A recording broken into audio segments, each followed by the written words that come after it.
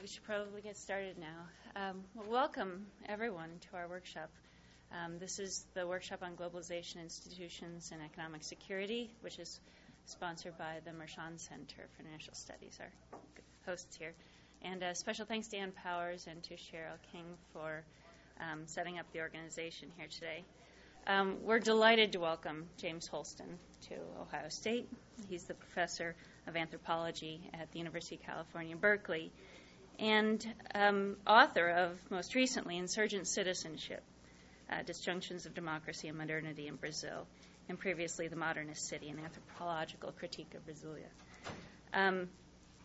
Professor Holston's work, of course, is at the forefront of research on citizenship and insurgent democracy reaching across disciplines and the entanglement with entrenched systems of inequality, which is an important question for a lot of us studying democracy. The talk today is called Right to the City, Right to Rights, and Insurgent Urban Citizenship. So please welcome with me Professor Holston.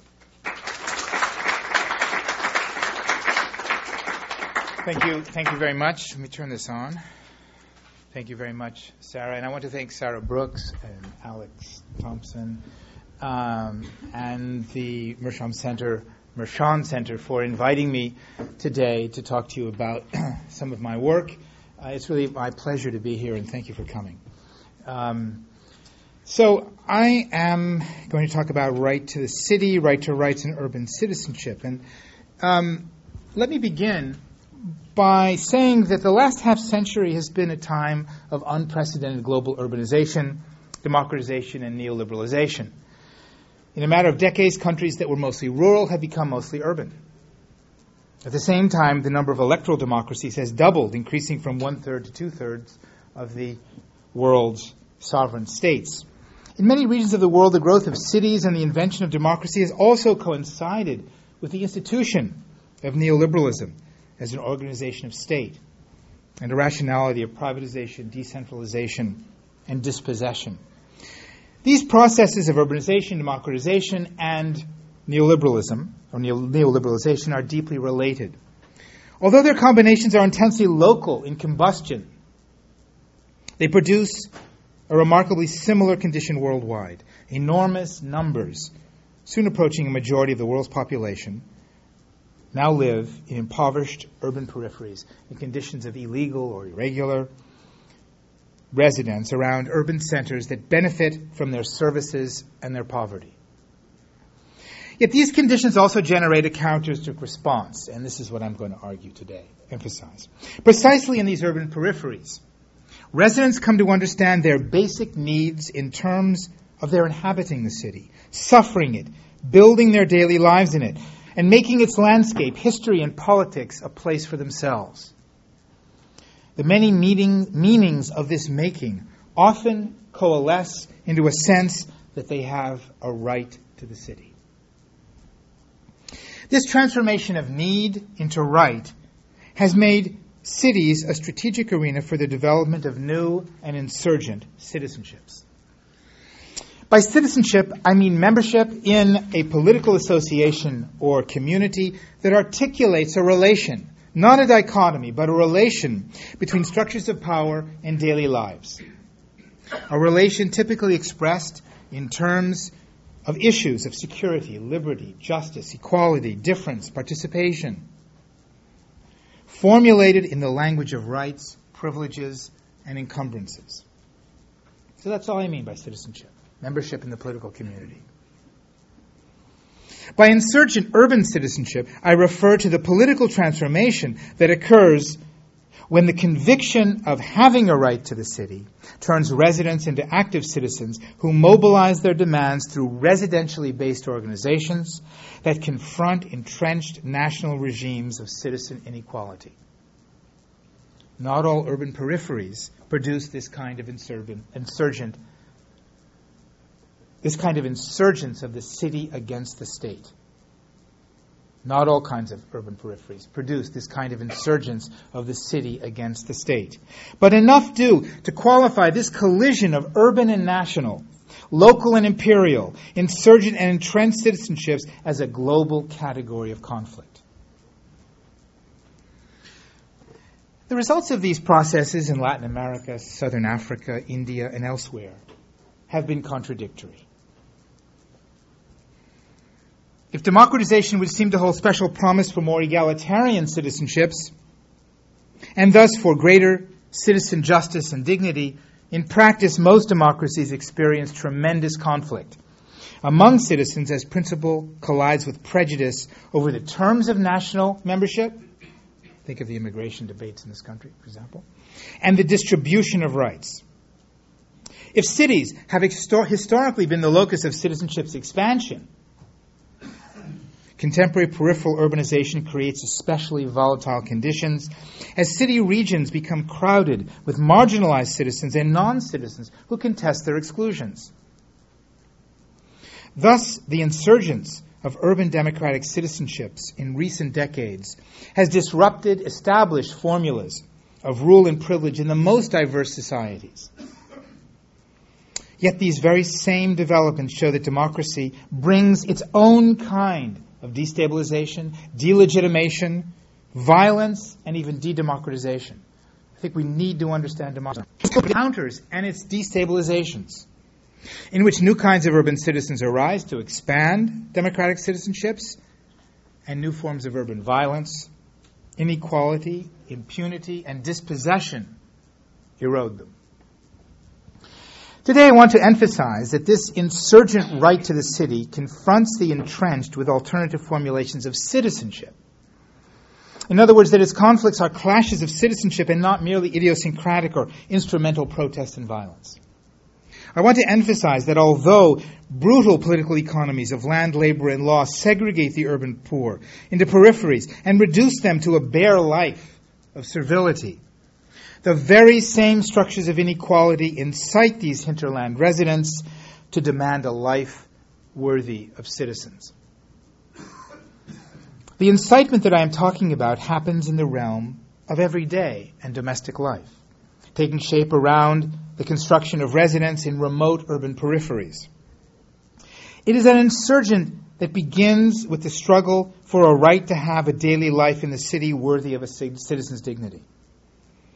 Accordingly, its demands for a new formulation of citizenship get conceived in terms of housing, property, plumbing, daycare, security, and other aspects of residential life.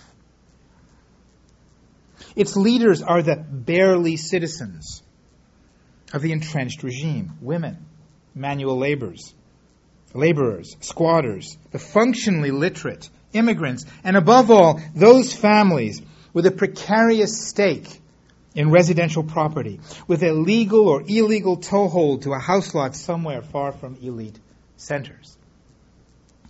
These are the agents who, in the process of building and defending their residential spaces, construct, or not only construct, a vast new city, but on that basis also propose a city with a different order of citizenship. In a recent article, David Harvey, the geographer, I'm sure you know, eloquently advances Henri Lefebvre's standard of the right to the city, a work he first published in 1967. Harvey advances this standard by saying that, I quote, "The freedom to make and remake our cities and ourselves is one of the most precious yet most neglected of our human rights." I want to make 3 points with regard to this precious right. First, in the 4 decades since Lefebvre published his incitement to change the world by realizing the right to urban life, vast numbers of new residents in impoverished urban peripheries are doing just that. Indeed, the right to the city is not neglected, as Harvey suggests, but has been powerfully reinvented, primarily but not only in cities of the global south. Second, the agents of this reinvention have framed it not in terms of revolution, divine intervention, or even human needs. They conceive it less than ever in terms of clientelism. Rather, they increasingly formulate it in terms of legal right and citizenship. This is perhaps surprising. While the right to the city may indeed be grounded in an ontology of human nature as a human right, as Harvey suggests, for many of the urban poor, it becomes a specific kind of demand of a different sort. A claim of citizens, a citizen right, a right articulated within the framework of citizenship and its legal, ethical, and performative registers. However, the initial and primary ground of the citizen right is the city and not the nation state. Thus, my third point is that in articulating the right to the city as a right of citizenship, the urban poor are also inventing an urban citizenship as distinct from the national.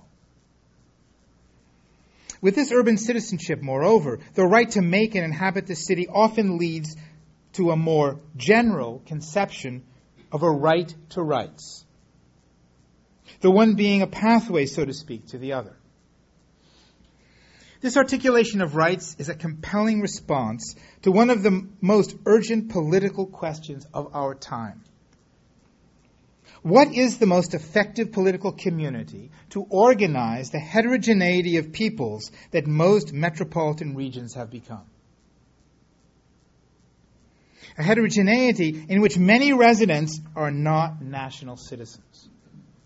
This is a very basic question for the United States. One, however, that we have not very well analyzed or even discussed. Given the multinationality of contemporary cities, it cannot be membership in the nation state. Not national citizenship, in other words.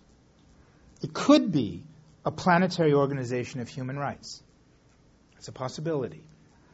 But that realization seems remote and in any sense, in my view, fraught with conceptual problems. Is it not rather the city itself organized by a residentially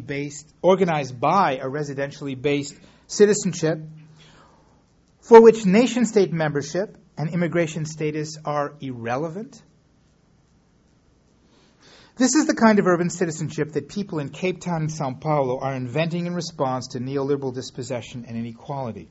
And also in San Francisco, as I hope I have time to discuss, with its pioneering initiative to provide preventative and curative health care to all its uninsured residents, regardless of their national belonging and immigration status. I don't know if you're aware of this program in San Francisco. I think it's unique in the country. Right? It's called Healthy San Francisco, and it makes health care available to all the uninsured, regardless of their national belonging and immigration status. In fact, regardless of their employment status as well. It's not an insurance program, because as soon as you leave the city limits, you don't have it. It's a rights program, a right to the city. To make these points, let me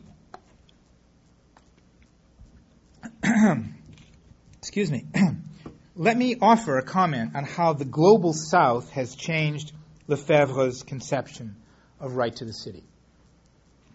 Using Brazilian examples, I then briefly discuss the dominant formulation of citizenship in which the alternative to urban citizenship develops. Finally, I examine new forms of right to the city as a right, and close, maybe if there's a little bit of time, with a discussion of some of their limitations. That citizenship and its rights have become both the medium and the message of these struggles is a recent and still emerging transformation of urban conflict. And I don't want to give the sense that this is the global norm, but I think it's the norm in many places, and it's an increasing one in those that it is not. It is especially an achievement of the poor in cities of the global South who have posed their struggles of urban life much more in terms of residence and basic everyday resources than in terms of the kinds of conflicts of labor and factory discipline that characterized working class movements in Europe during the last century, or the last two, I guess. Right? When in Paris in the 1960s, Henri Lefebvre published his Right to the City, he imagined it emerging from the struggles inherent in the daily lives of poor residents. He predicted that the priorities of this struggle would shift from production to reproduction as the urban revolution, as he called it in another book, published after that, just after the Right to the City, overwhelmed the world. although roundly criticized from within the Marxist tradition in which he wrote for emphasizing this shift, precisely this shift, it seems clear today that many aspects of his prediction were correct. However, the conflicts that consolidated this urban revolution as a question of rights to the city occurred not primarily in Paris, but in cities of the metropolitan South, like Porto Alegre, Caracas, and Johannesburg. Moreover, in moving south, so to speak, the foundations of this right developed in ways that Lefebvre did not suppose. Lefebvre understood the right to the city as a claim by the working classes to a presence in the city that legitimated their appropriation to urban spaces, refusal to be excluded or evicted from them, and redefinition of their development value from market exchange to use. Lefebvre's understanding is grounded on the Marxist principle that the social needs of humanity trump the market needs of capital. Nevertheless, although he calls it a right, his right to the city remains unmoored to any framework or formulation that would articulate it as such, that is, as a right. If it is a right, or if a right is a kind of social relation that distributes powers and liabilities between people, then in Lefebvre's conceptualization, it seems free-floating and devoid of any such relationality. Certainly it arises, as he supposes, in the conflicts of flesh and blood agents. However, reproducing the left's traditional distrust of the egoistic rights of man, as Marx put it, right, of the legal system and citizenship, Lefebvre does not theorize his right to the city in terms of any articulation of social relatedness other than class conflict itself. So why call it a right if it does not refer to a rule or a frame that generates subjective and objective power, or does not articulate needs in terms of a specific set of claims, powers, and obligations sanctioned in law? Why call it a right? If we follow the development of struggles over city life among the dispossessed of global urbanization since Lefebvre wrote, we discover that indeed an insurgent notion of right to the city emerged among them in circumstances of degradation and peripheralness. However, the right to the city that was for Lefebvre, quote, like a cry and a demand in 1967, became more to a particular articulation that he did not imagine. Indeed, that Marxism has consistently criticized, if not rejected, that of citizenship, and specifically an urban citizenship, as I've suggested. Such insurgent citizenship movements have now been described in many regions of the global South. In most cases, they coalesce through organized movements of poor urban citizens confronting entrenched national regimes of citizen inequality. To date, they have emerged most fully, perhaps, in a number of Latin American countries and in South Africa, where the transformations of urban citizenship unsettle national citizenship as well. However, we also find them documented in Thailand, India, China, Palestine, Holland, the United States, mostly San Francisco, and elsewhere. I should note that within Marxism, the geographer Don Mitchell, whom some of you may know, is at Syracuse, argued for the importance of embedding the right to the city in legislation and law in his study of public space and the homeless. But curiously, his rights talk remains itself unarticulated with citizenship as a regime of social relations that links state and society and gives rights their meanings, practices, and conflicts. I should also add that the agendas of these insurgent urban citizenships are by no means necessarily just or good or egalitarian. I think that's important to emphasize. They may be nativist, racist, communalist, middle class, and elitist, qualities that Lefebvre did not anticipate. Any of you working in India will know that the right to the city arguments have been now increasingly used by the middle classes to evict poor squatters. I guess squatters are by definition poor, but not necessarily. Some of them in Rio are quite wealthy at the moment, have been quite wealthy, but nevertheless to evict squatters. So what is this? The middle class using the right to the city? Nevertheless, and primarily, they have made many these urban citizenships have made many auto-constructed metropolises strategic arenas for the development of formulations of an urban citizenship based on struggles of residents in the urban peripheries for rights to reside with dignity, security, and mobility. The idea that global peripheral urbanization produces new kinds of active citizens and citizenships contrasts sharply with predictions of urban social and environmental catastrophe. These predictions have never been in short supply. Their 19th century versions presented urban problems as diseases of the social body and provided urban reformers justification for the housemanization, if I can put it that way, of cities throughout Europe and the Americas. These interpretations turned some urban populations into dangerous classes and targeted them for both scientific study and policing.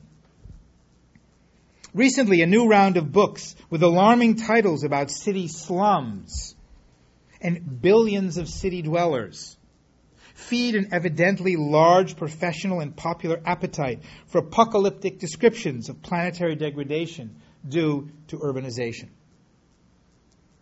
I do not doubt that many people live and work in miserable conditions, suffering brutally from segregation and pollution.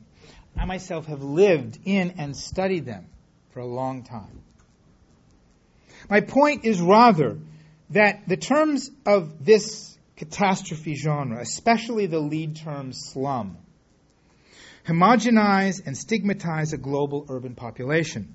It is not only that these terms immediately identify billions of people with horrific urban conditions, it is also that the stigma of slum leaves little space for their dignity and vitality. It squashes people into totalizing characterizations, and in that reductive way reproduces an overdetermination of urban poverty that has difficulty recognizing emergent spaces of invention and agency.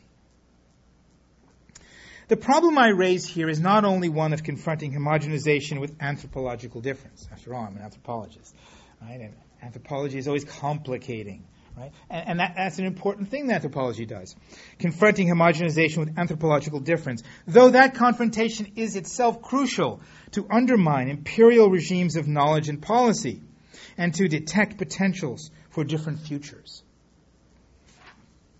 It is not, in other words, only an empirical question of demonstrating that the processes of urbanization are always multi-layered, entangled, and contradictory. Although such superimpositions create complex cityscapes, my argument is not only about inevitable anthropological complexity.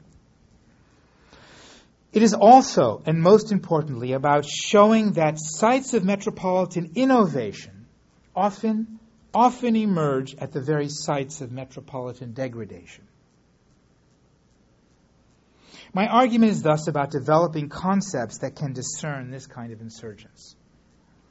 To do so requires studying contemporary urban conditions through a combination of ethnography and history, generally antithetical to the urban catastrophe genre.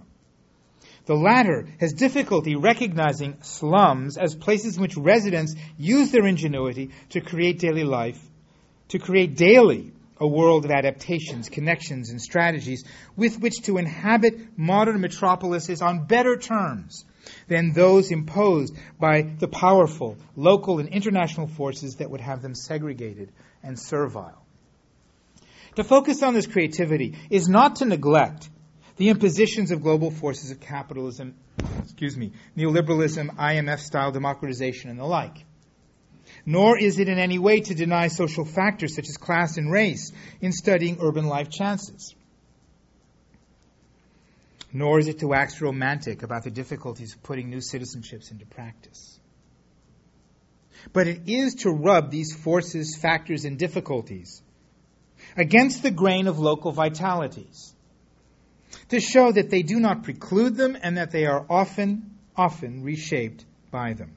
In resisting their reductions, it emphasizes the capacity of slum dwellers to produce something new that cannot be readily assimilated into established conceptual frameworks. To emphasize the creativity of practice is also, I believe, to bring to the surface that very possibility among the many conditions that exist as potentials in the city. The city is this great palimpsest of potentials. And to focus on the creative practice is to bring to surface that very possibility. In that way, developing a paradigm of analysis of contemporary urbanization that reveals such insurgence is to produce critical research, critical social science that is not totalizing, reductive, or complacent. So I turn now to a discussion of rights as a basis for insurgent citizen movements. To grasp its significance, we need to understand the existing conditions of working class citizenship within which alternatives develop. This is a complex historical problem, and I only have time for the briefest outline. And I'm going to use Brazil, and specifically São Paulo, as my case. And some of you know this case from having read the book or some of my work. And I think it's worth summarizing here to give you a case. The working class development of Brazilian urban peripheries is grounded in a reiteration of centuries-old political economies of land, labor, and law. In land policies designed to anchor a certain kind of labor force in relation to specific regimes of production, and in illegalities that initiate settlement and precipitate the legalization of property claims. The residential illegalities of today's peripheries repeat these old patterns, but they do so with an unexpected outcome that ultimately generates new formulations of citizenship. So it's great to study history, is that you can find one of those perverse twists that change the rules of the game. I mean, they're perverse to the entrenched, of course. To consolidate their rule of a new nation-state at the beginning of the 19th century, Brazil's landed elites formulated a regime of citizenship using social differences that were not the basis of national membership. Differences of education, property, race, gender, occupation, and religion. To distribute different treatment to different categories of citizens. They're all citizens, but they're differentiated by these personal categories. It thereby generated a gradation of rights among them, in which most rights are available only to particular kinds of citizens and exercised as the privilege of particular social categories. I describe it, therefore, as a differentiated citizenship that uses these social qualifications to organize its political, civil, and social dimensions and to regulate its distributions of inequality. The citizenship system thus created was universally inclusive in membership. This is the Brazilian solution. Very different from the American, different from the French. Was universal in membership, but massively inegalitarian in distribution. Everybody was a citizen, unlike in the U.S. at National Foundation. The citizenship system, I hasten to add that most citizenships systematically legitimate the distributions of inequalities. They are designed to do so. That's what citizenship does. In fact, all nations have deployed at one time or another this type of citizenship that manages social differences by legalizing them in ways that legitimate and reproduce inequality throughout the social system. Moreover, such regimes of legalized inequalities typically persist under every kind of rule, thriving under monarchy, dictatorship, and democracy. To maintain this differentiated citizenship in response to independence in 1822 and the abolition of slavery in 1888, Brazil's ruling elites developed a twofold solution. To control political citizenship, they made suffrage direct and voluntary, but restricted it to the literate in 1881. This reduction immediately reduced the electorate to a fraction of the population, less than 1%.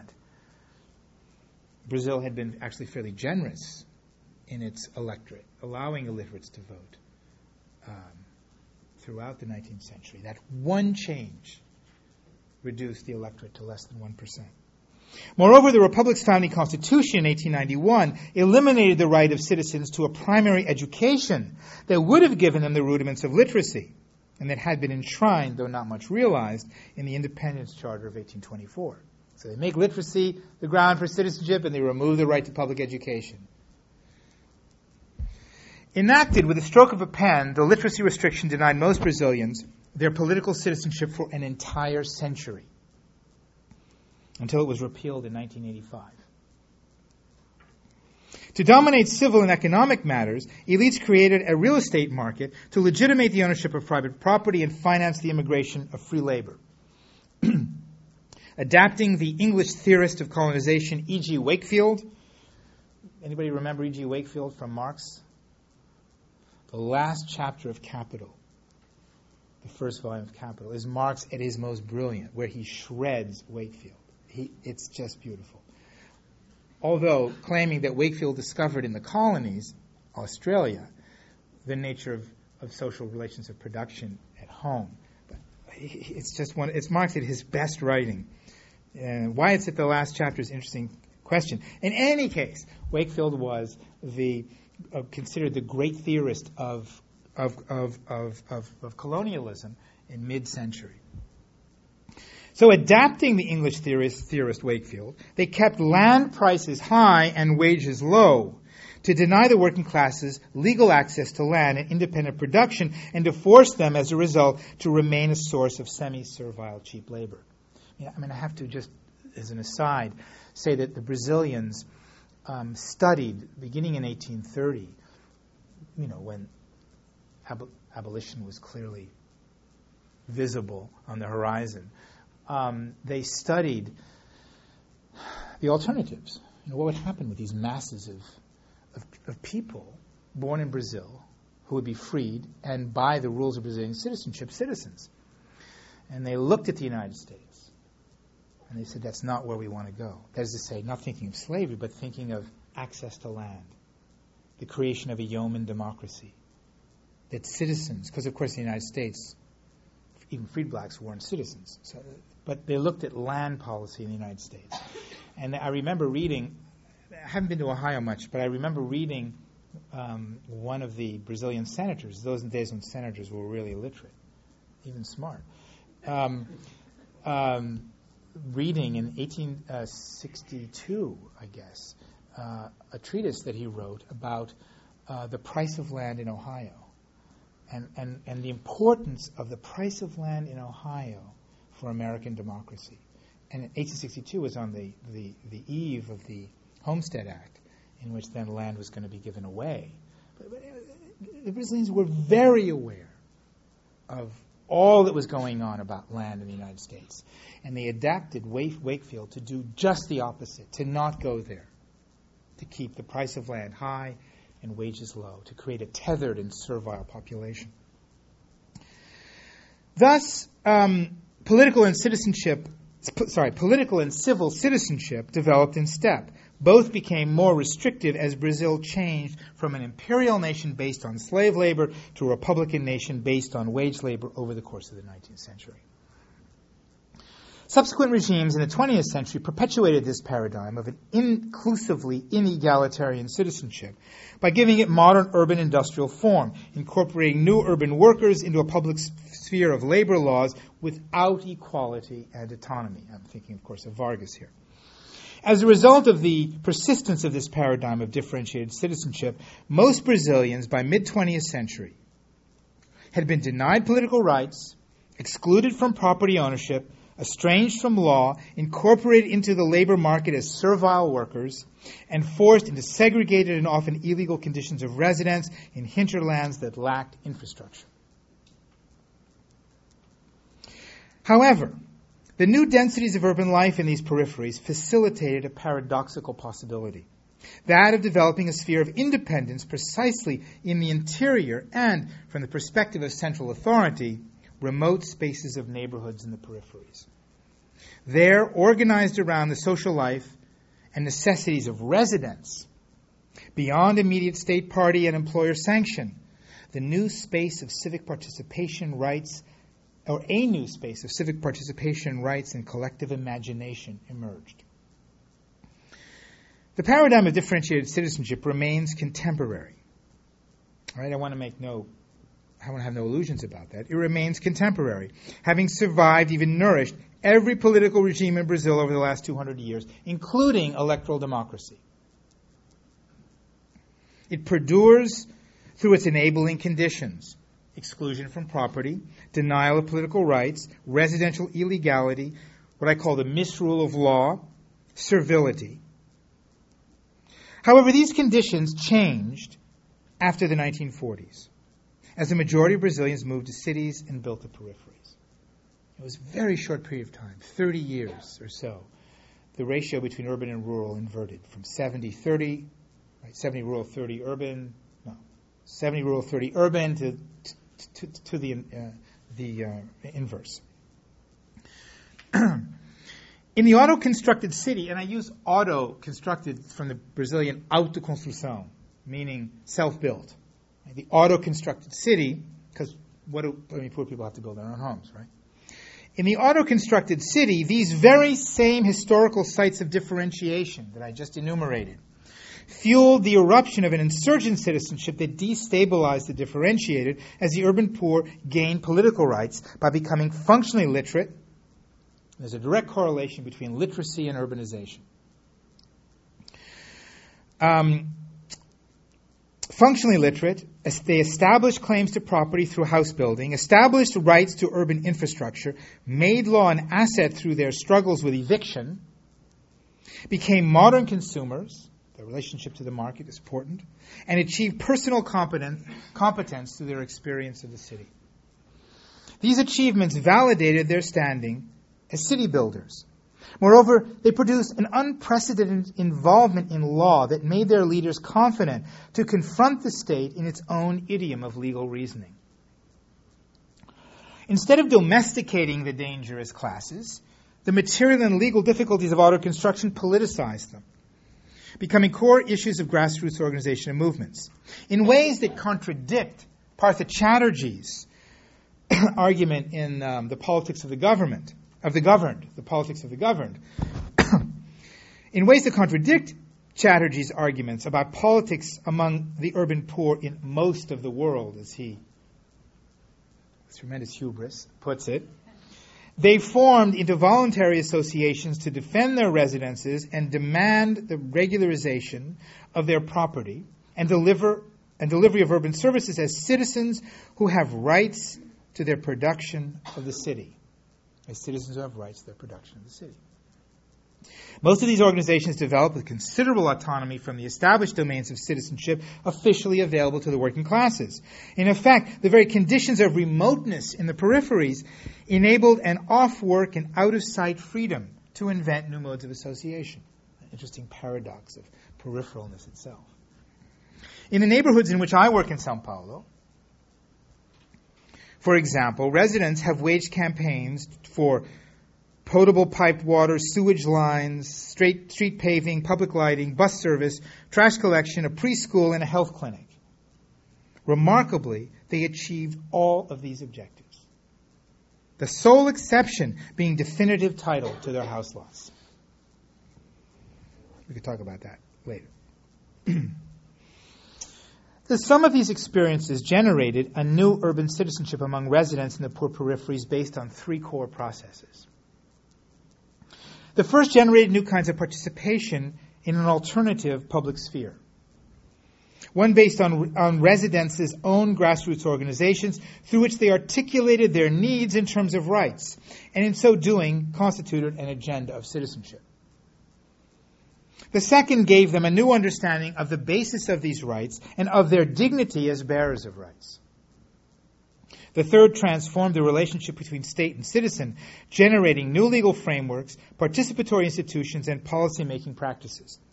I consider that these processes constitute an urban citizenship when they develop under four conditions that all refer to the city. When urban residence is the basis of mobilization, when the agenda of mobilization is about rights to the city, when the city is the primary political community of comparison for these developments, in other words, not the nation, when residents legitimate this agenda of rights and participatory practice on the basis of their contributions to the city itself. In mobilizing right to the city campaigns, women emerged as some of the most effective leaders of the organized residents, thus achieving a doubly new and unsettling voice. They developed new strategies of protest and politicized motherhood as a means of making demands. Moreover, their engagements in the city yielded an unprecedented knowledge of bureaucracy and law. With some men, they became researchers. I don't want to leave the men out, but of course men are falling behind, right?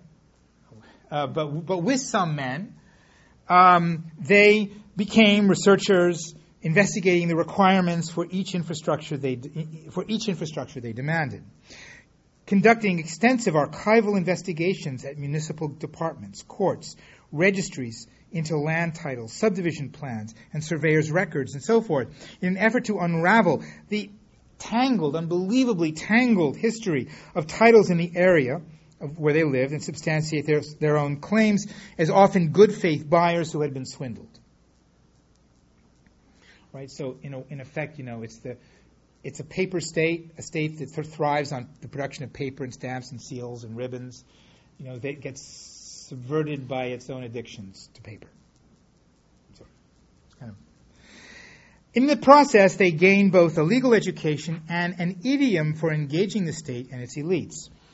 One of the most active researchers and leaders in L'Arc National, one of the neighborhoods in which I work, told me how she learned about the courts. And I quote from her. To tell the truth, I couldn't even tell one court from another. I didn't know what their names meant or anything about them. I was a housewife with a baby. I had only finished elementary school. I didn't know anything, but I kept learning things after I joined the neighborhood association.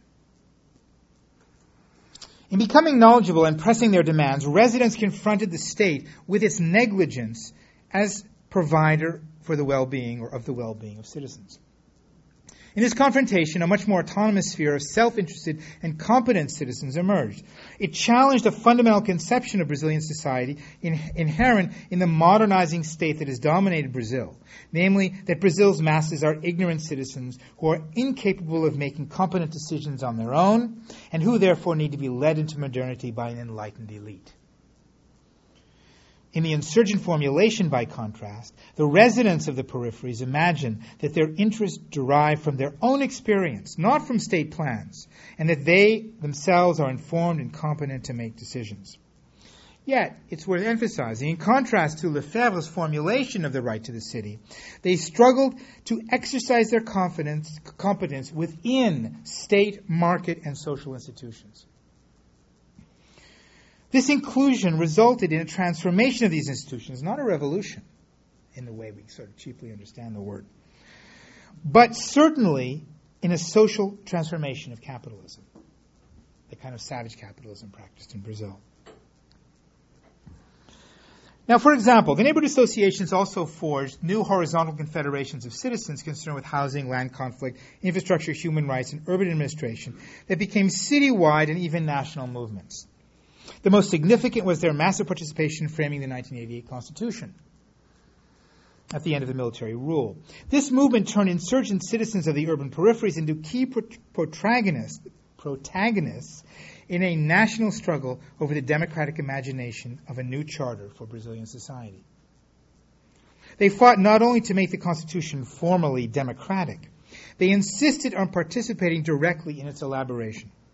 Their objective was to ensure that it embodied their experiences, those of modern urban working classes with a hard-won right to their cities, as a basic source of substantive rights and social justice principles. Now, this had tremendous consequences for urban policy and citizenship that got figured into the Constitution through the process of popular amendments and the generation of millions, 12 million signatures on 122 popular amendments, and resulted in the Constitution mandating citizen participation on the one hand, and transforming the very conception of a natural right conceptualization, the very formulation of a natural right conceptualization of property. As some of you may know about the social function of property and urban adverse possession. Very radical moves indeed that the new Constitution made. And I can discuss the social function of property and urban adverse possession later if you'd like. But both representing a fundamental challenge to the liberal foundations of citizenship and property and natural rights. This participatory citizenship so strongly marked the development of a democratic imagination among residents in the peripheries that almost 10 years after the Constitutional Assembly, which in Portuguese is Assembleia Constituinte, I noticed a striking lexical phenomenon in my interviews. One woman in L'Art National told me, "It's beautiful to read. Look, I have this right. If you take," and she held up a little pocket version of the Constitution that people carry sometimes to meetings. She said, "If you take the Constituinci to read," I've read various parts, "you look at it and you say, wow, can this be a fairy tale? Is this true? But if I don't use it, I won't know if what is written really works." So I first thought that this use of Constituinci, right, she says, if you take the Constituinci to read, was an idiosyncratic error in syntax. But after transcribing many interviews, I realized that this switching of terms is consistent. When residents talk about the Constitution, the Constituição, they frequently use the word Constituinci instead. That is, they often refer to the text of the National Charter by the agency, their urban insurgent agency in making it. So let me now emphasize the change in conception of rights that is fundamental to this agency. I want to talk a little bit about rights because I find in general that in the literature, people don't, researchers, social scientists don't all that much talk about what a democratic rule of law means. Not just a rule of law, which is sort of an empty shibboleth, right? But a democratic rule of law. And they also don't talk about the transformation of rights and concepts of rights that occur in periods of important social change. Not just regime change, but important change, social change. So I ask people, why do you think you have rights? Actually, I ask my American students, why do you think you have rights? Why do you think you have rights? It's really interesting to ask people why they think they have rights. And you'd be surprised.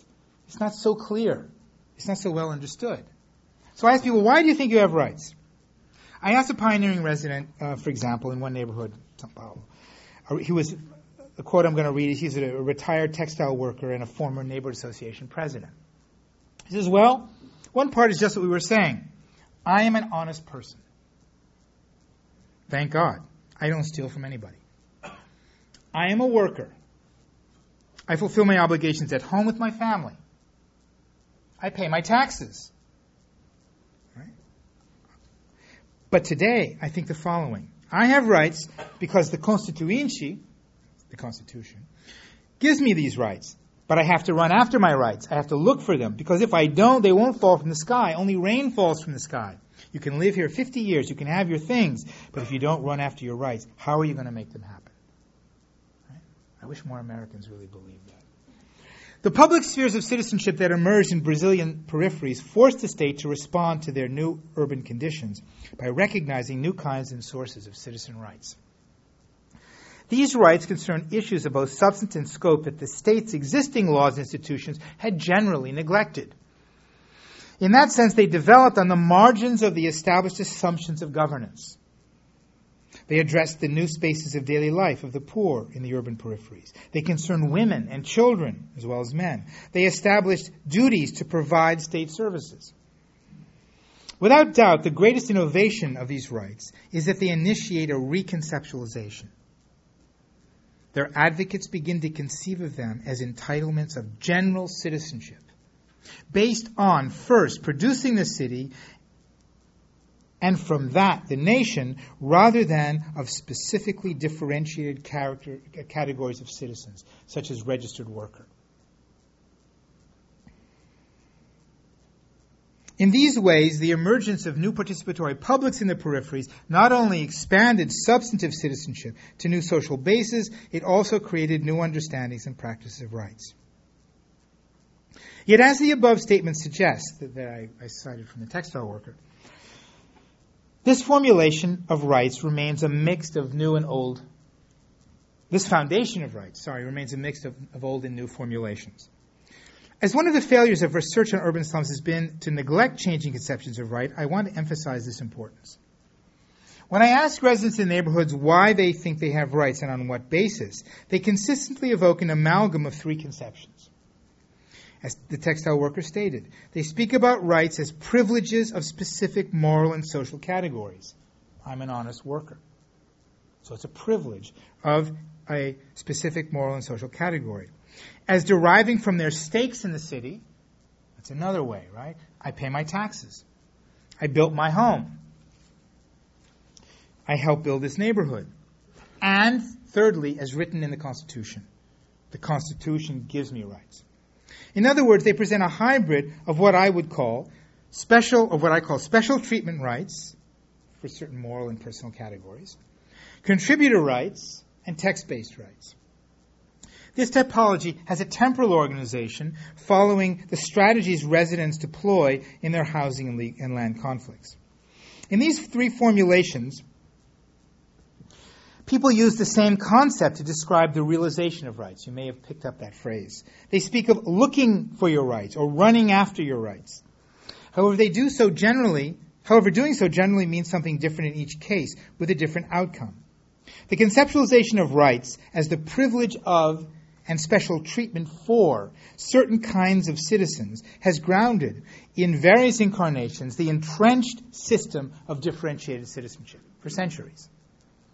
As long as it prevails, citizenship remains overwhelmingly a means for distributing and legitimating inequality throughout the social system.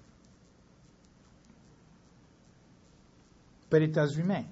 People do say, I don't think I'll have time to talk about this, but they all agree women should retire 5 years. Women have the right to retire 5 years earlier than men. Why? Because they work more. Any man knows that. Right? When the man comes home at night, what does he do? He kicks off his shoes, goes to the bar, watches TV, has a beer, whereas the woman has homework to do, housework to do. So rather than addressing those inequalities of gender and work, the Brazilians adopt a compensatory formula of 5 years, and in effect, in my view, simply spread inequality throughout the social system in legal ways. So that's just an example of how differentiated citizenship is alive and well and persists. Then we can ask, should blacks get some kind of preferential treatment through affirmative action to universities? A big question in Brazil. Of course, who's black? But who has rights to health care? All these questions are very, very salient in Brazil. Should people with degrees in higher education get a special jail cell? They're all about privilege for certain kinds of category. Right? So in such a system, what does affirmative action on the basis of race mean? I think with this, you can only answer that question if you have this historical understanding of the Brazilian system of citizenship. And it goes for the American too, which is a different system, a different history. The new urban citizenships confront this core formulation of privilege with two new conceptualizations of rights. The first refers to what I call contributor or stakeholder rights in the city because citizens advance them as legitimate claims on the basis of their contributions to the city itself, to its construction through their building of homes and neighborhoods, to city government through their payments of taxes, and to the city's economy through their consumption. They are stakeholder rights because residents ground their legitimacy in the appropriation of the city through these means. Contributor stakeholder rights are therefore based on three right to the city identities unprecedented for most of the urban poor. Property owner, whatever property may mean because it's changed, but property owner, taxpayer, and mass consumer. These identities engage in agency of self-determination entirely different from that embodied in rights as privilege. Yet, as not all Brazilians share these statuses, right? Some are renters, for example. They also ambiguously perpetuate some elements of special treatment citizenship. However, as the rate of home ownership in São Paulo's peripheries is remarkably high, varying between 70 and 90%, the identity of homeowner is predominant. Moreover, squatters often own their homes, many of which are well equipped, and most residents pay a variety of service fees and taxes as residential consumers. Thus, although the identity of stakeholder is without doubt strongest among those who claim to own their house lot in the peripheries, residents very generally view home ownership, tax paying, and consumption as evidence of their stakes in the city. For many, a first substantive understanding of their agency in the city. In the stakeholder conception of rights, muni citizens, which is a phrase I sometimes hear, merit respect, not because they are good, honest workers or family providers. They do not have to prove personal moral attributes individually to an official or have them acknowledged by the state to find their rights. Right? You don't have to demonstrate your virtuousness to get a student loan, do you? Rather, urban citizens find their rights by demanding them, without relying on the quid pro quo of deference and favor. Quote, if he pays taxes, he is a citizen and he must be respected wherever he goes, is an assertion I routinely hear. We may have an ideological distrust of tax contribution as evidence of citizenship, perhaps, I don't know, maybe you do, but we should see the consequences when people do not contribute to the state.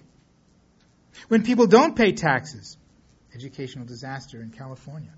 When citizens don't serve in the military but rely on mercenaries, longest wars in the history of the United States, Iraq and Afghanistan. Contributor rights thus promote a citizenship based on an agency of auto-construction. Ironically, as city builders, taxpayers, and consumers, these urban citizens have inverted the real stakes arguments that 19th and 20th century liberals used to exclude the working classes from citizenship, if you know that history of liberalism. On occasion, I've seen people at neighborhood meetings, as I mentioned, pull a concise edition of the Constitution, of the 88 Citizen Constitution, from their back pockets to make a point. More frequently, I hear them refer to what it says in the Constitution. This reference to the Constitution and the legal codes deriving from it secures the second new understanding of rights to emerge in the peripheries. It is based on textual knowledge. To residents, text-based rights are evident, clear, accessible, and above all precise, and above all knowable, precisely because they are written down for all to see. The right to the city now has a very different basis. People access these rights in three ways. They read them in the paperback editions of the Constitution. Some consult them online. Many people have access to computers now, in one way or another. And the state has made them available online. Many people also utilize new government institutions associated with innovations in the Constitution, which resulted from the neighborhood movements, that aim to increase access to and information about rights as a matter of policy. Hence, residents frequent small claims, courts, consumer rights offices, and various departments of public administration that are more numerous in the periphery. As one resident put it, these institutions constitute, and I quote, a source for you to go and to get a return for your effort. It is no small historical irony that this confidence in text-based rights has turned the popular classes of Sao Paulo into enthusiastic positivists. Not so distant from the positivism that some of Brazil's 19th century nation builders venerated, and certainly that the 19th century liberals used to keep the illiterates out. The keystone of this new foundation of rights is access to knowledge. If in the past it was almost impossible for a poor person to know her rights without the intercession of a superior, today access to this information is practically self-evident.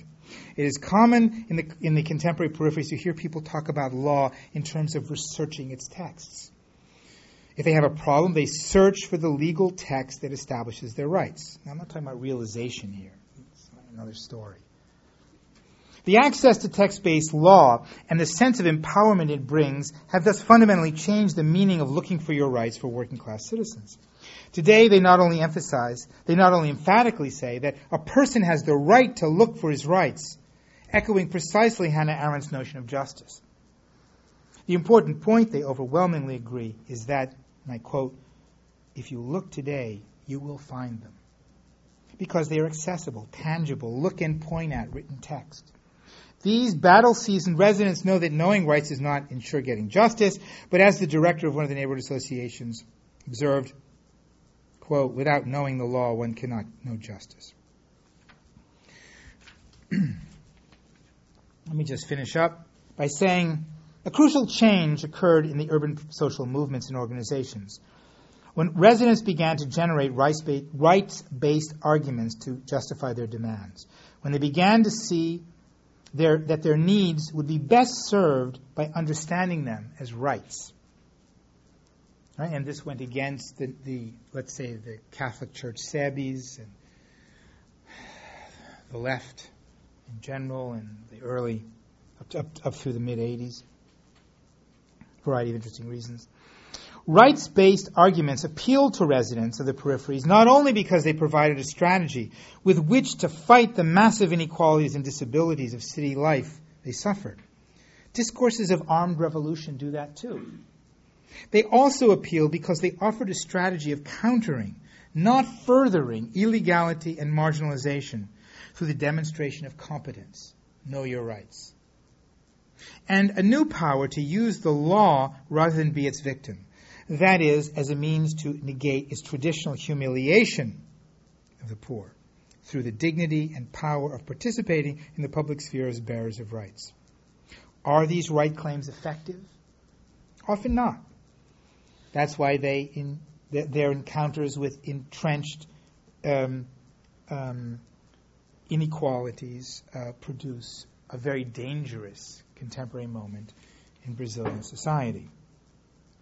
The rights arguments of the urban social movements transcended a specific reference to law to signify a change of subjectivity. That is, their articulation is like a performative that changes the status of performers. In this case, the subjects historically denied rights, whom the state and its elites did not recognize as national citizens who intrinsically bear rights. To citizens who, regardless of other attributes, do so.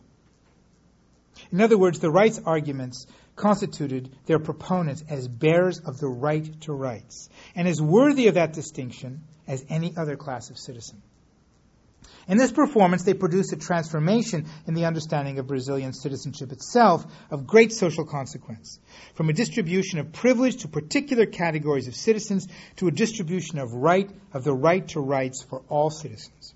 The right to the city argument was the means to struggle for this recognition of being citizens who bear the right to rights.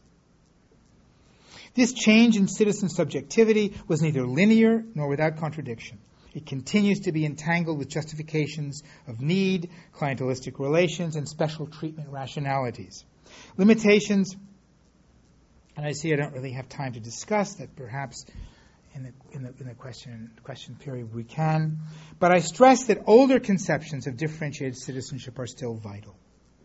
Yet, the equality of inclusion the new conceptions demand is insurgent, even though it also elbows into the existing system. Is insurgent because the right to rights that citizens claim is not minimal. It already assumes the totality of possible rights. Hence, the recognition of these citizens as right to rights bearing members creates a radical opportunity to remake Brazilian citizenship for a democratic society. Especially in the global south, the politicization that emerged through processes of peripheral urbanization and urban citizenship I have discussed is quite different from the kind of politics post-colonial nationalism structured. Peripheral urbanization established a space of opposition, the peripheries, within city regions. This space confronts the state and its culture of citizenship with a new imagination of democratic values. Its insurgent citizenship opposes the modernist and developmentalist political projects of absorbing citizenship into a plan of nation-building monopolized by the state. The state projects homogenize the multitude of social, or such state projects homogenize the multitude of social and cultural identities of modern society to produce formally commensurable national subjects, most of whom have little substantive citizenship for citizens and none for the many city residents who are not nationals. Urban citizenship does the opposite. It typically has no formal standing in the sense that it is not recognized in constitutions. Rather, it is a de facto regime of new identities and claim-making. Having little, if no, formal status, urban citizenship is all substance. Rather than homogenize and dematerialize difference to arrive at formal national identity, urban citizenship takes as its substance the heterogeneity and materiality of urban practice. Yet in many places, mostly in the global south and increasingly in Europe, urban citizenship is being recognized and institutionalized. In French and Dutch cities that give all residents, regardless of immigration status, the right to vote locally. In San Francisco, as I mentioned, in the pioneering initiative enacted by the Board of Supervisors to give all its uninsured residents health care, urban citizenship is being recognized as the most effective political means to achieve social justice in the city. Thank you.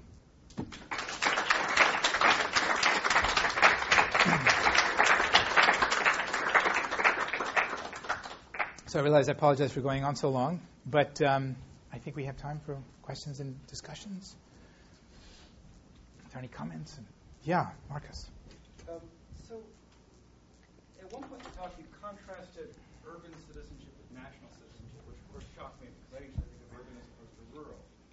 And as I'm thinking about urban citizenship and a lot of the claims you make about it, I'm wondering if it doesn't have precursors in rural citizenship.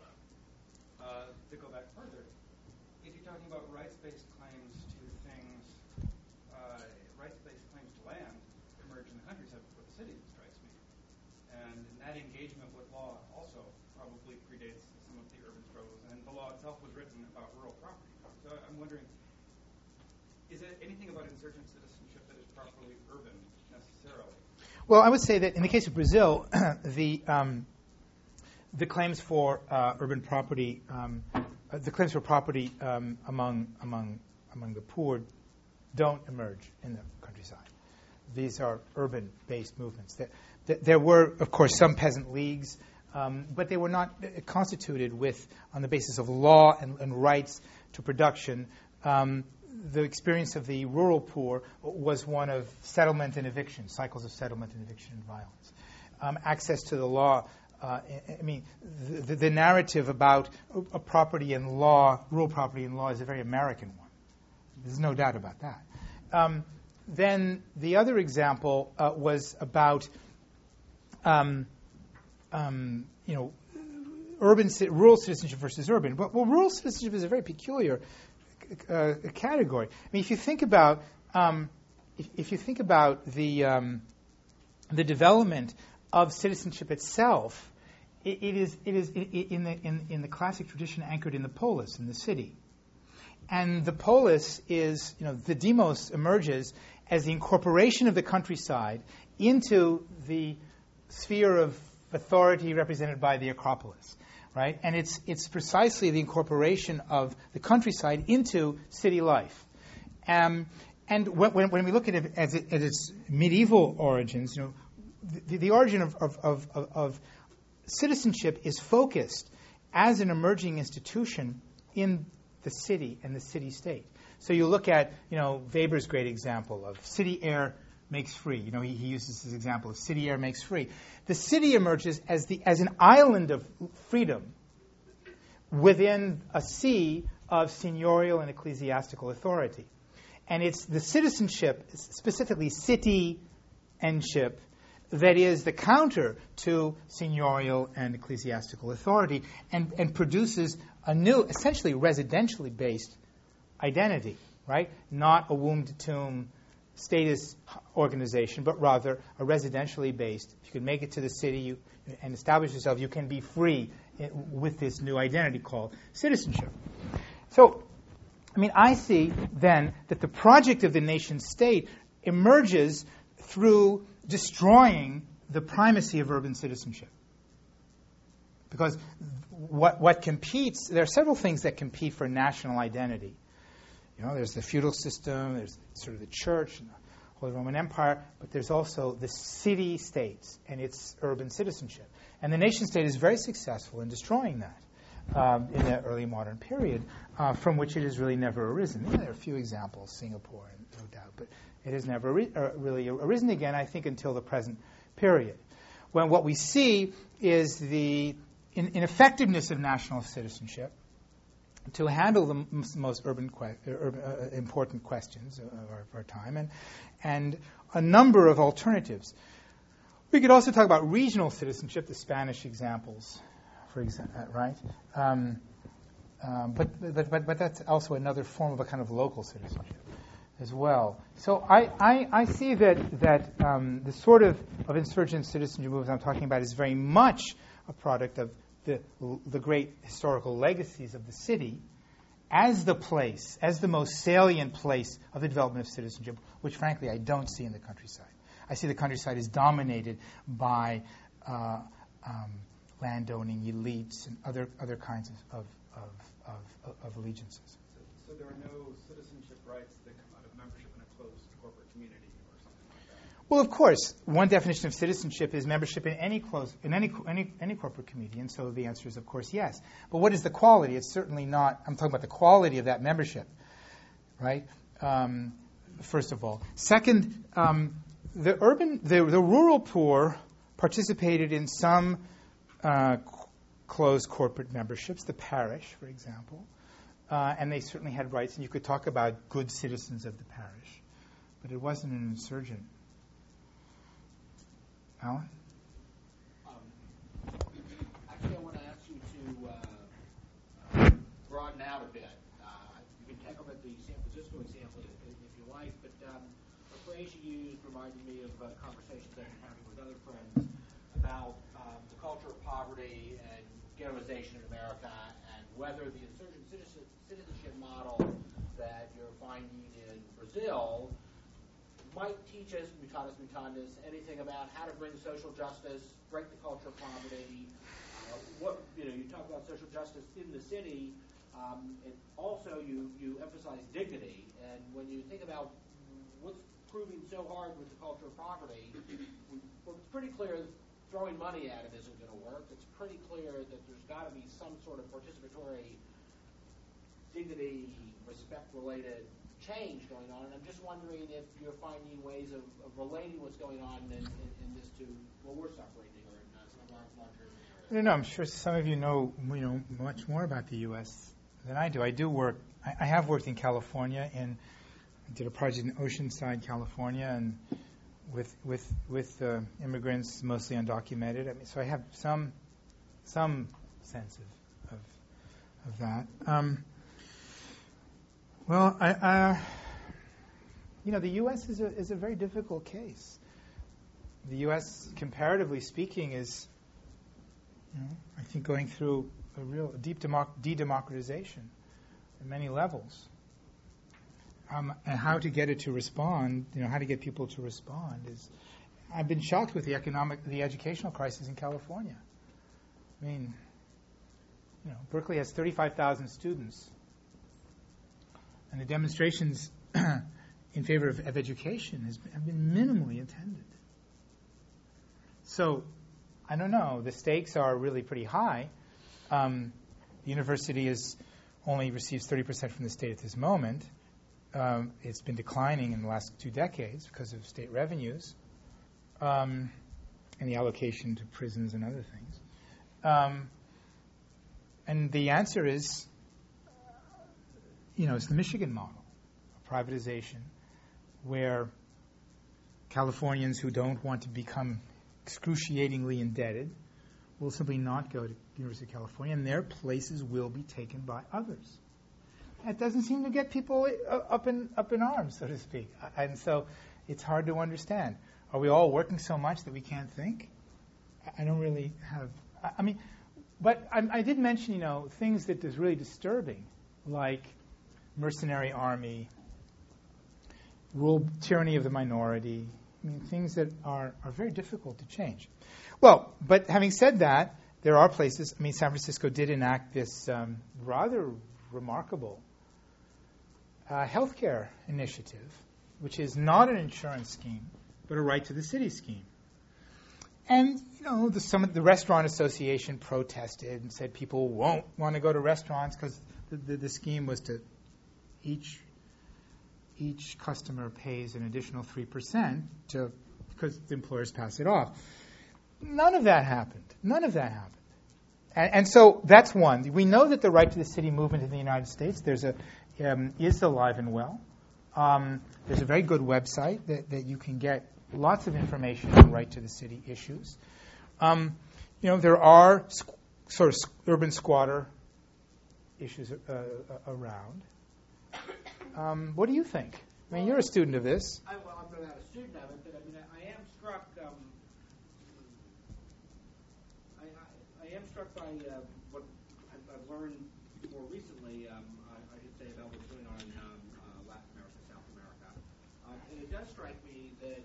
So, I'll just use Columbus as an example. Most people in the room probably know it. you couldn't get a tax hike passed in the state of Ohio to save your life. You can get a tax hike passed in Columbus to provide services ranging from money for the zoo to the libraries to mental health and just the general tax hike for the coffers to provide services.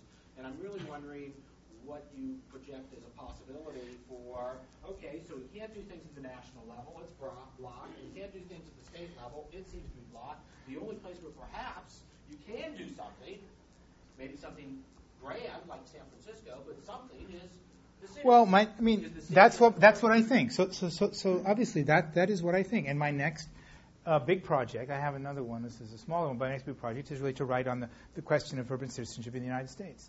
I do think that this really is an extraordinary opportunity for the United States. The United States is the U.S. Constitution is peculiar in that, was it the second article, is that right? Ascribes to the states the power to determine suffrage qualifications. It's really unusual. And because it does that, that means that locals, of course that's what the South did to exclude African Americans forever. And I'm not saying that small is necessarily always beautiful, and that there are not lots of problems with local initiatives which people use locally, people use democracy to segregate and all that. We know all that. Absolutely. But I do think that there are some very interesting possibilities. If you don't want to call it urban, because some people because really we have such a suburban nation. I don't want to really quibble over that. We could call it municipal. We could find other words. In San Francisco, it's the municipality. It's okay. I'm happy. Metropolitan. I'm happy with that. With those terms. The problem is that in Latin America, the concept of urban is politically defined, not demographically. That's a real difference with the United States, where urban is demographically defined, but it's politically defined. So that's what I think. I don't think that national citizenship has proved very agile at dealing with these. We're really blocked. Yeah. What's the value added for you putting this analysis in a Marxist framework? It seems to me, in listening to you talk, there are two basic disadvantages. Do you think I put it in a Marxist framework? Uh-huh. Yeah. Okay. Marx stood out a lot more than Weber in the general presentation. But I haven't read anything, so I can't put it in that line. But it seems to me that typically when you do that, you reduce the importance of democratic institutions, the value of democratic institutions, for solving the problems of poor people in cities, for example, because the Marxian framework says this is just bourgeois democracy and so forth. And the second thing that you do is limit way too much the possibilities, the flexibilities inherent in capitalism by using the label neoliberal, for example, and therefore telling everybody, okay, this is a kind of economic development that's going to benefit a small group of people at the top and nobody else at the bottom, and so forth. Where the real world, I think, of both democratic institutions and market economics is much more open now, and much more valuable for you, for the values that you start. Well, I'm very happy to be associated with the Marxist tradition. I think that's a great honor, and for many things. But I don't think that it's an accurate description of what I said, that democracy is a bourgeois institution. What I was talking about... Well, I know that. The general framework and the phrase of Marx and so forth. What I was suggesting was, in fact, against the Marxist, this kind of vulgar Marxism. That this was an example of how a vulgar Marxism, or whatever words you want to use, a kind of a Marxism that only saw, perhaps with very good historical reasoning, that democracy and law were bourgeois institutions and served certain class interests forever. That the Marxists in Latin America got it wrong and did not accord precisely the kind of residentially based urban social movements that I'm focusing on, that Lefebvre focused on, and that's why Lefebvre, who was a Communist Party member, important Marxist, was trashed by the left. because he focused on, in this case, reproduction and residentially based movements. So what I was saying is that the left missed it. Now, of course, I was also saying that a new left, I didn't really say it here, but a new left emerged out of it. The PT in an earlier version, Lula is a product of precisely the movements that I'm talking about. So what I was arguing was that this kind of left that, in effect, Marxism that you're just lampooning or describing, missed it. And they were blinded by the power of democracy to transform, the power of democracy to become non-bourgeois, the power of citizenship, these citizenship movements, to attack the liberal foundations, that is, to emphasize socioeconomic rights, which we don't have in this country, mostly, right? In other words, the introduction of socioeconomic rights based on the absolute worth of a citizen, regardless of their market worth, is the most attractive, perhaps, aspect of citizenship for most of these people, to the unfortunate neglect of civil rights, etc. But complicated story. But the other point about the market, I also emphasized, I think, that the left missed that too. That these were people who became consumers and taxpayers, and that the market was important for. And so when moving south, the right to the city really changed. I mean, Lefebvre imagined that the working classes, in exercising the right to the city, would not only participate in the city and appropriate the city, but would transform property from its exchange value in the Marxist terminology to a use value. And basically, that both did and did not happen. It did not happen in that the residents who were successful in regularizing their holdings were really happy to have their market value recognized and increase. Happy to sell if an opportunity arose. So these movements for property regularization and the like are within the capitalist market, not outside. Not outside. Secondly, however, the transformation in the conceptualization of property is a fundamental transformation of liberalism's a foundation, a cornerstone of liberalism. This idea of the social function of property. So it's a complex development, but the market is not excluded in any way from it. And I was arguing that the left had missed. I do think almost all of this. Not Lefebvre, but then Lefebvre was excoriated for it. All right.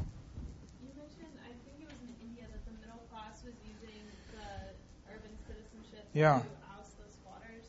I don't know about India, but I mean, it seems to me that here in the United States, the suburban middle class is very different from inner city. Well, and the suburban middle classes, of course, used. Does anybody know about the City Beautiful movement in American history? The City Beautiful movement was such a thing, used to. I mean, so I'm sorry. So what you're saying? So you're saying the American middle class, suburban middle classes have. No, I was just wondering how, the middle class was using urban citizenship to. In India. Yeah. Well, just one thing about the United States. You could make an argument. One could make an argument, I think, that the American, predominantly, overwhelmingly white suburban middle classes used an argument, maybe certainly not quite in these terms, but I think you could say, you could analyze it, a right to the city argument to justify the use of highways to segregate, particularly African American communities in ghettos, in inner cities, that took place in the 50s and 60s. Even in the 70s, this use of highways to segregate populations of poor people, giving access to the suburban whites to downtown and to centers of finance. I think that actually this idea. A model city for that. Hey, which American city is not? Frankly, I mean, this was the law of the land. I mean, even there's some cities that are so circumscribed geographically, like Manhattan and San Francisco, that it was harder to do that, right? But that's sort of an accident of geography, it seems to me, right? So one could say that the U.S. provides an interesting example of. So the right to the city insurgent citizens can be of all kinds. It's not necessarily good or just or egalitarian. So what's happened in India is that Delhi is a good example. Because I have some couple of students who are working there, I may know this information. The middle classes have used the right to the city argument quite explicitly, a right to the city argument, to convince a changing judiciary that they have a right to the city and that the courts need to expel squatters from these huge squatter communities from the river's edge, and the land needs to be developed, and then there's going to be not the Olympics, but what's the other game? There's a set of games that's going to happen. Goodwill? The Goodwill Games? It's a set of games. It's going Commonwealth Games, maybe. Some set of games. That's part of that. You have to make the city right. And the judiciary, which was always since the 1950 independence, or was it 49? The independence often thought of itself as this pastoral function of caring for the welfare of the poor, has recently changed its approach in recognizing these claims of rights to the city. So it's also about the informal economy and street hawkers and all of that. So the right to the city argument can be used by all sides. That's what I meant. I had a question about how this kind of insurgent citizenship participation fits with formal electoral systems. So I do my work in South Africa, and one of the things that's always struck me is there are these insurgent urban movements who are using the legal system, sometimes quite successfully, to challenge government policy, but they almost never organize for elections to vote the people out of office that they object to those policies. They'll march on those people. They'll use this legal system to push back against those policies, but they don't organize to just replace them in office and use power in the state. Except for the initial transformation in South Africa. Except for 94, but the subsequent movements that are now objecting to state economic policy and environmental policy and a whole series of other. So they don't use the electoral system. No. And you said that Lula in Brazil is sort of an outgrowth of these. Absolutely. So how did it happen? So what happened? If it's not. Well, I don't know.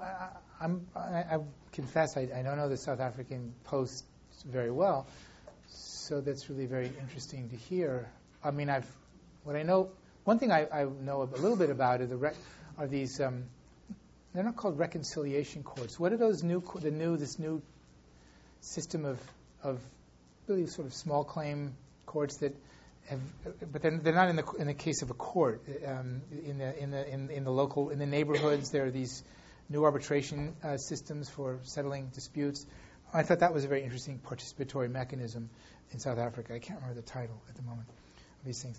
In the case of Brazil, so clearly my analysis is not the traditional political science analysis that focuses on electoral. And in large measure, I thought that the electoral, the overemphasis on sort of minimalist definitions of democracy and the focus of democracy on electoral politics was missing the really important developments, and missing the importance of violence, and missing the importance of many things. But the way I think that electoral politics occurred was that this electoral transformation occurred in Brazil was that the PT, in particular the PT, had neighborhood-based nucleuses, is that what we call them? Outposts in storefronts in so many of these neighborhoods. And so many of the people in the party were precisely the people I'm talking about. Although at the neighborhood meetings, in the neighborhood association meetings that I participate in, the meetings were very careful not to advocate party politics. So party politics tended to be outside, even though the entire elected board was PT.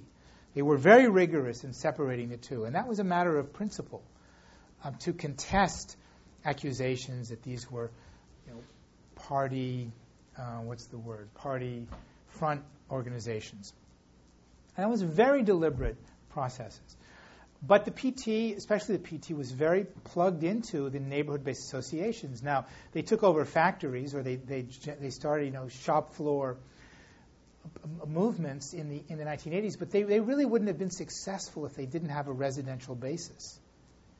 I'm absolutely convinced that the main transformations in this concept of citizenship did not occur in the shop floor or even the ballot box. You have to remember the transition was 1985, and the first election for president was 88, although you had local elections earlier. The first democratic elected governor was 82 in Sao Paulo, for example. So, finally, you can ask, well, what about the idea of law, changes in law, equality, the very concept of rights? I think that other parties, like the PSDB and the PMDB, but before the PSDB, the PMDB, they were allied with the PT against dictatorship and the notion of human rights and of rights as legitimate, important, was very, very classic liberal concepts of liberty and equality were important in contesting military dictatorship and helping save political prisoners' lives. The problem became after the military dictatorship, the left tended to focus still on prisoners. And the right was very successful in pillorying human rights advocates as protectors of bandits, as the phrase was. That's been a problem. Anyway, I'm not sure that answers your question, but yeah. Since you mentioned I guess you must have heard of Movimento Sem Teto. The Movimento Sem Teto. Yes. The poor people in Grego occupied the big buildings, vacant buildings, yeah. The downtown. Sure. I wonder what happened to them and how their experience relates to the Well, yes. So the Movimento Sem Teto and the Movimento, the MST, the Movimento Sem Terra, which I'm sure many of you know, which is the rural component. Well, so let's talk about the Movimento Sem Teto that you talked about. In the context of cities in which lots of people are deemed squatters, they didn't stand out as a leading movement. So a lot of the people, those who even have claims to have purchased, let's say, put a down payment, because there's no institution of escrow, there's no institution of title insurance, all of which facilitates fraud.